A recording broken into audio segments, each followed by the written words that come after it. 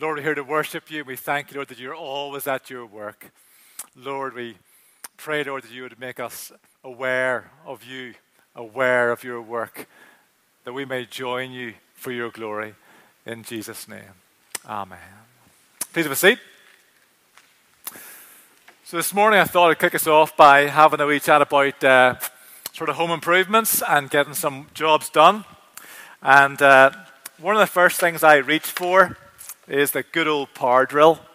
And I'm old enough to remember going to school. Yes, I remember going to school and woodwork class. And in woodwork class, we were given the wee manual drills, the one that looked like egg whisks. And in my hands, they were about as effective as an egg whisk. So I was delighted whenever power drills became sort of more available and a bit cheaper. And I imagine a lot of households now have a good old power drill. One of the first things I do, because it's one of the few things I know what to do, is to how to drill a hole. And the thing about a power drill as well is that you need to plug it in. Without power, it does absolutely nothing. And so it's always important to plug it in. And then it'll start to do things, to drill holes. The other thing as well is that it has lots of different bits. And so masonry bits for drilling big holes. You can see how technical I am. Small, thin ones with sharp ends for woodwork. And also things you can countersink for screw heads. And you can put a wee thing on to put in a flathead screw or a star head screw or something like that. That's about as I've just shared with you virtually all of my home improvement knowledge there in a couple of minutes. So there's lots of different bits, and obviously when you're using a drill, you put the power in after you put the drill bit in, just a wee safety tip there. But whenever it comes to the spiritual world, you can power it in first, and then you put the drill bit in, and I'll explain about that in a minute. The other thing as well about these things is that you've got to actually pull the trigger. It's all very well standing there, power's on, drill bits in. You've got to pull the trigger. And finally, whenever you kick off with this drill, you can put it on a low speed and just to maybe start you off. But as time goes on, you can actually increase the speed and get the hole drilled a lot quicker. So I'm sure you're absolutely fascinated by this little tips this morning. I know that I'm speaking to some of you who are actually really, really good at home improvement and work, so you'd be far better doing this than me. But the reason why I'm talking about this is because I think it's at the core of the Christian life. I don't mean home improvement necessarily, but in terms of the spiritual gifts that Kerry's been speaking about, that we've heard a passage of Scripture by Paul the Apostle written about. You see, if I were to say to you, who built St. Paul's Cathedral in London? I imagine that the answer many of us would give is Sir Christopher Wren. And if we liked quizzes, we might say, and did you know it was between 1675 and 1710? It was really his life's work, 35 years of a construction project. In the same way, we're thinking about Sir Christopher Wren. We credit him with the building of St. Paul's Cathedral. But I imagine that Sir Christopher Wren didn't lay one stone and he didn't hammer in a solitary nail. And the same is true in terms of how the kingdom of God works. Last week we talked about the fact that whenever Jesus Christ died and rose for us, he then ascended into heaven for us, and he then poured out the Holy Spirit for us. And the reason why he ascended into heaven was to be seated at the right hand of God. Now that's not so much about right hand and left hand and geography and chairs. It's actually the Bible's way of saying Christ is in the place of power. And through Christ, the world has come into being. The world will be judged. The world has been redeemed. And God is making all things new. And so what this is all about is Christ is involved in the great restoration project, the making new of all things. And the whole sweep of the Bible is about the restoration project. that we move from a place of the garden and the fallenness of human beings, the corruption of creation, and we end up with a holy city, the New Jerusalem, the bride of God, and everything being perfected, everything being developed, creation being developed, but perfection in the end coming. And when Jesus at the end of Matthew's gospel says to the disciples, I am with you until the job gets done. I know he didn't say it exactly in those words, but basically what he was saying was, I am with you till the job's finished. He was basically saying, a bit like Christopher Wren, he's responsible for actually the whole building being done. Christ is responsible for the whole work of restoration. It is him who is doing it. He is the one who gets the whole glory for it. He is the one who enables it. He's the one who empowers it. But we're the ones who are involved in actually seeing it through as ambassadors of Christ, of those who are baptized into Christ. Next week, we're going to have the privilege of Felicity Shaw being baptized, and we'll give her a wee wave at the back there. Lovely to see you, Felicity. And one of our newest members of the church, we have another new one called Martha has arrived recently as well, which is brilliant, and God bless the McGlinchey family too. But it's really, really wonderful then. I'm hoping over these next months we'll see more and more baptisms. And baptism is about basically saying, Lord, I'm here to be used by you. We're plunged into the presence of God, Christ in us and us in Christ. And in that, there's this holy transaction that takes place. He takes all the rubbish and sin and brokenness of our lives, and he gives us the wholeness and the righteousness of God. If you remember from your O-level or GCSE, if you did chemistry or physics, you'll remember the fact that we think of electricity as flowing from the positive pole to the negative pole, but that's a purely conceptual thing. What actually happens in reality is the electrons flow from the negative to the positive, but we just conceptually think of it in the exactly opposite direction. But it's a good analogy for the Christian faith. The Christian faith is about us coming to God, and he takes away our negativity. He takes away our brokenness and our sin. But he also gives us his righteousness, the perfection of Christ. So when the Father looks at us now, he sees perfection. He sees our full potential. He sees our wholeness. That's why he said to Gideon in the early chapters of Judges, and he said, he addressed him as a mighty man of God. Why? Gideon didn't feel like it. He didn't think he was a mighty man of God, but when God looked at him, he saw the fullness of all Gideon could be, and so he described him as the mighty man of God, and go in the strength that you have. The Father sees us in the fullness of our potential, in the fullness of who we are. That's why he assigns us to do tasks that look, frankly, impossible. Because he sees the fullness of what we're capable of. But we can only do it in his strength. And so living the Christian life as a baptized follower of Christ, as one who the Spirit is in us and we are in Christ, is a bit like, I'm not sort of experienced enough or fancy enough to have one of those sort of tool belts. But imagine the Christian life, you have one of those tool belts and you've got a lovely power drill holstered in the side of it. And we live our life always aware of the fact that we are equipped to do the work that Christ wants done. And so the first thing we're going to do is we're going to make sure that we're plugged in. How are we plugged into Christ? Well, we've talked a bit about baptism. How do we live that out in day-to-day life? We live it, as Kerry was saying, by having this continual conversation with God. Having a conversation with the one who is unseen, and yet we trust that he loves us beyond our imagination. Now, you and I know that sometimes we're better at that than others. Sometimes we live and we have this sense of God being so close that you could just sort of reach out and touch him.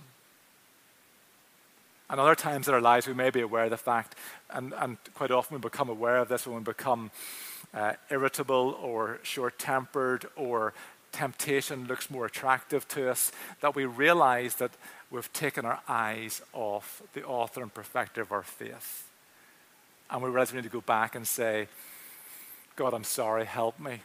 And we've got to, as it were, sit still in the presence of God and recollect the truth the Bible tells us, that we are much loved, that we're the apple of his eye, that he's died for us, that he has shown us mercy, and that this holy transaction in Christ has happened, and that we are those who have the Spirit of Christ within us.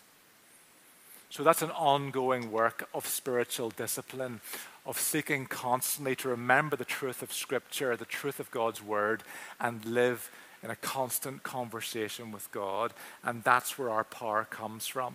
The joy of the Lord is our strength. So that's about being plugged in. Then as well, we have different bits, different tools. So when we go out into the world, we'll encounter brokenness, we'll encounter the fallenness of the world. Now that comes in all sorts of different ways. There's sickness, there's discouragement, there's disbelief, there's all sorts of different things that we encounter. Lack of hope, oppression, all sorts of different things, poverty, hopelessness, all sorts of things we encounter. People just constantly doing the wrong things, making the wrong decisions, damaging themselves and damaging others. So we step out, as we know, into that brokenness every day of our lives. And what does the Lord Jesus Christ want done? What is this great work of restoration? He wants people blessed. He wants people saved. He wants people healed. He wants people restored. He wants relationships restored.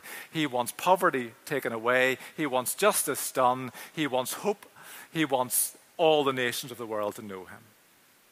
It's a big project. The wonderful thing is that you and I get to play our part. And so we encounter that brokenness.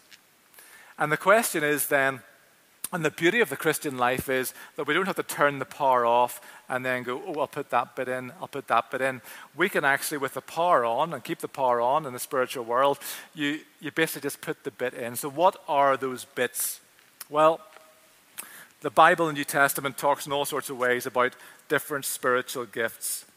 We've heard today about, in 1 Corinthians 12, the message of wisdom, message of knowledge, faith, healing, miracles, prophecy, discernment, speaking in tongues, interpreting tongues.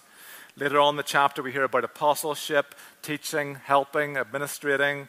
Ephesians 4 talks about evangelizing, pastoring. Romans 12, serving, encouraging, giving, leading, showing mercy. 1 Peter 4, hospitality, speaking. And there are other gifts mentioned in the New Testament, intercession, being creative. It's not an exhaustive list, nor is it meant to be an exhaustive list. So there are a wonderful array of different ways that God wants to minister his love into situations. Now, if at home today or here today you're thinking this is all very interesting, Nigel, but actually I'm not particularly interested in spiritual gifts, then you're not interested in showing God's love to people. Because the way that God ministers his love to people in the world is by way of spiritual gifts of the people of God. The fruit of the Spirit is all about character, it's all about internal. It's all about glorifying God with our inner being. The gifts of the Spirit is all about Christ working to get his work done, to alleviate distress, to show love to other people. And the primary way God wants to do that is by us exercising spiritual gifts. If you're not interested in spiritual gifts, you're not interested in love. You're not interested in helping people. Because it's the only way by which God has equipped us to bring help to other people. So what are the ways? Well, I thought I'd mentioned a few ways over the years where people have ministered to me using the gifts of God's grace. And whenever God ministers to us through other people, so often, well, we come away from the encounter knowing that we've met with God. And I can think of things that happened months, days, years, decades ago of how God has ministered to me. One of the ways is through the gift of intercession. The rector of the church that I grew up with in Finnans, top of the Craiga Road in East Belfast, Noel Batty was a minister for many years. He passed away in recent years, but he was on the radio a lot over the decades and Sound Sacred. And when I was about 12 years old, he decided to start to pray, unbeknownst to me, that I would become a Church of Ireland minister. And I wrote to him years ago to acknowledge the fact, in that and so many other ways, that the entirety of my life has been shaped by that man's prayers. The gift of intercession is a very powerful gift.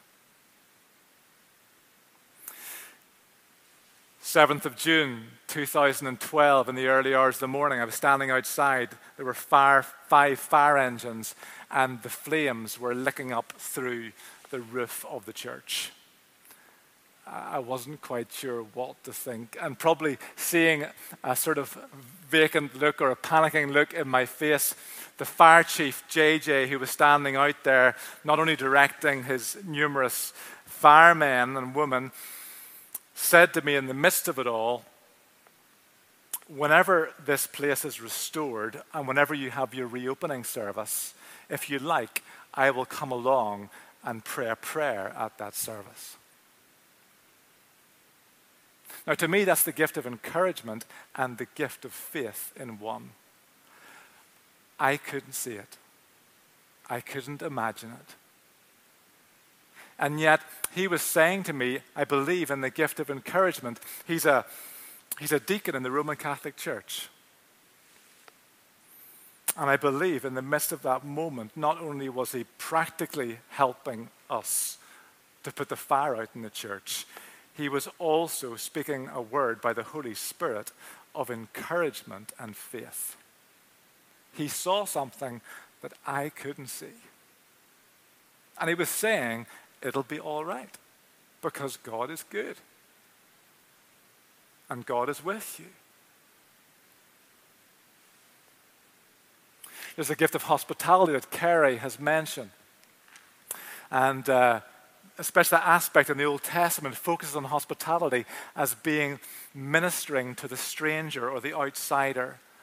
And in the Jewish understanding of hospitality, real hospitality is hosting people whom we don't know. Abraham was blessed because he hosted people he didn't know. And he blessed them. He served them. I can still remember a number of occasions in my life. One was in P3.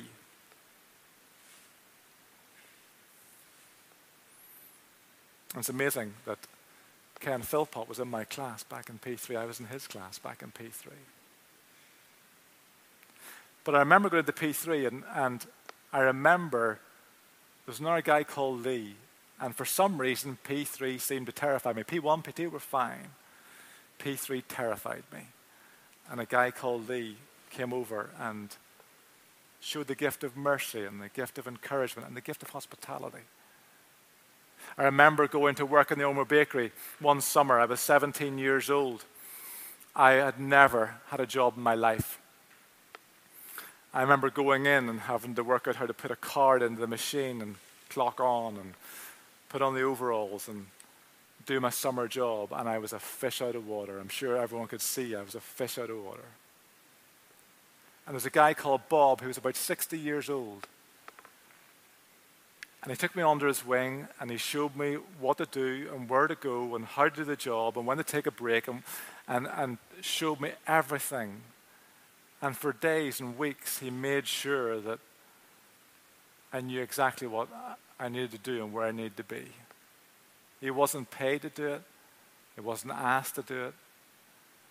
He just could see the fact that I was a stranger in a foreign land.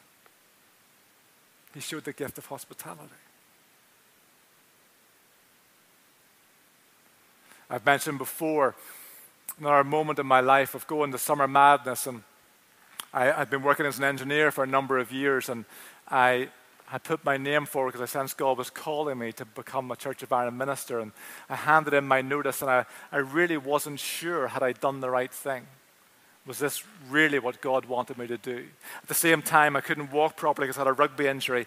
And each day in Summer Madness, the Christian Youth Festival that used to be up in Portadown, and every time there was a worship service, there was an opportunity for prayer ministry and healing. And every time I went up, and every time, for some reason, God orchestrated that there was one guy who was there who prayed for me every time. And his face always dropped because every time he prayed for me, I walked around afterwards and nothing had changed. Thankfully, in the months and years ahead, God did heal my knee. But at the end of the 5th session of this dear man who I'd never met before praying for me, he said, I don't know if God's going to heal you in the here and now, but every time I close my eyes, I see you with a clerical collar around your neck. Does that mean anything to you? And I said, well, I've handed in my notice for my job. And he said, well, to be a Church of Ireland minister. And he said, well, God's just telling you you've made the right decision. Back in 1999 or early 2000, Susan and I were wondering, well, what's the next step? I was assistant minister up in Hollywood Parish, and we went on a retreat for a number of days. And one of the opportunities was, would you like to have 5 people with a gift of prophecy prophesy over you for half an hour? And I said, yes, please. My response in the Christian life is generally, yes, please. I don't know much about that at the time, but yes, please. And for half an hour, these people prophesied. And prophecy is about building people up. It's about speaking God's truth into people's situations. Preaching is like sort of, hopefully, lots of truth to lots of people. Prophecy is laser word. It's often to one person, one specific word. It sometimes reveals truth about the future, but it's primarily about speaking truth into the here and now. At the end of that half an hour, as we went away and reflected on what was said, it was clear to us what the next step was for the next 4 or 5 years. And 3 months later, I had a different role up at St. Anne's Cathedral as part of the evangelism in the diocese. But I wouldn't have known to apply had it not been for that opportunity of those 5 people sharing what they felt God was saying to me. Whenever we are ministered to in some way by God through someone who is willing to take the drill out of their pocket, it's a powerful thing.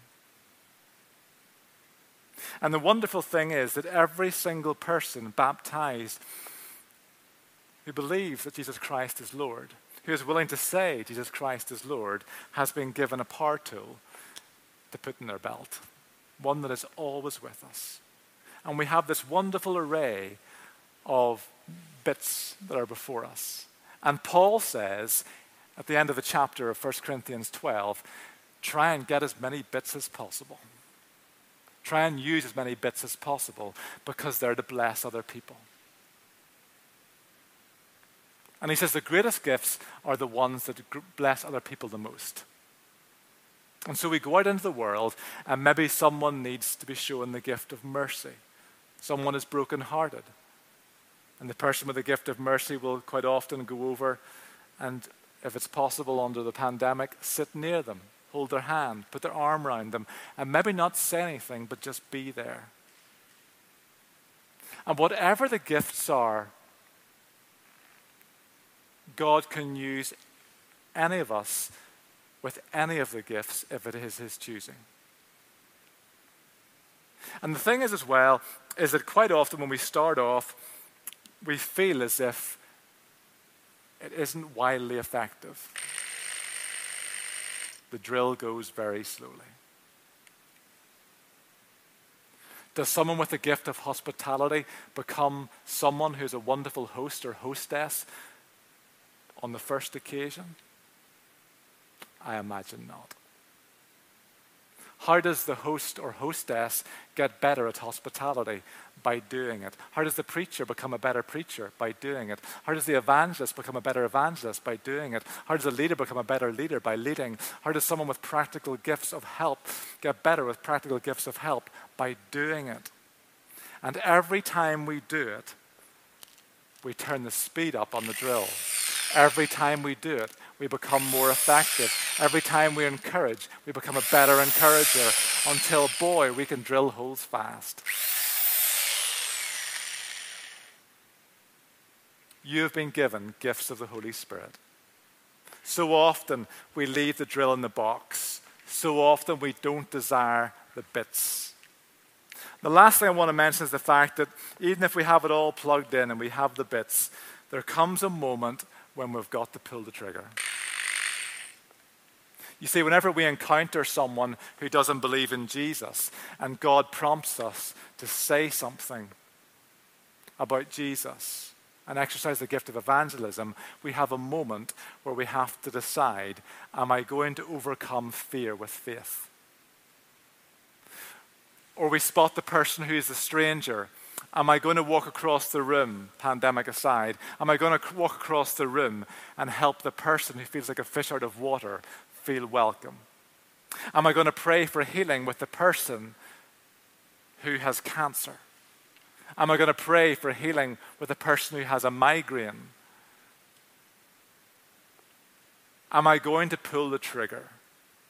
And you and I know we come up against moments and moments and moments in our lives when we know the Spirit is prompting us to intercede, to show mercy, to lead, to encourage, whatever it is. And we have the decision in that moment either to pull the trigger or just to walk away. Pulling the trigger means getting the job done for which Jesus Christ has put us here on this earth. And the more frequently we do it, the more effective we'll become. Let us pray. Father, we thank you for your empowerment. We thank you for the gift of your Holy Spirit. And we pray, Father, we offer you ourselves afresh today. Use us for good in this world. Make us alert to the possibilities. Every time we encounter difficulty or brokenness or heaviness or sickness, Lord, give us faith and courage to step up and do whatever it is you tell us to do in that moment. May all the glory go to you. May your loving power be revealed.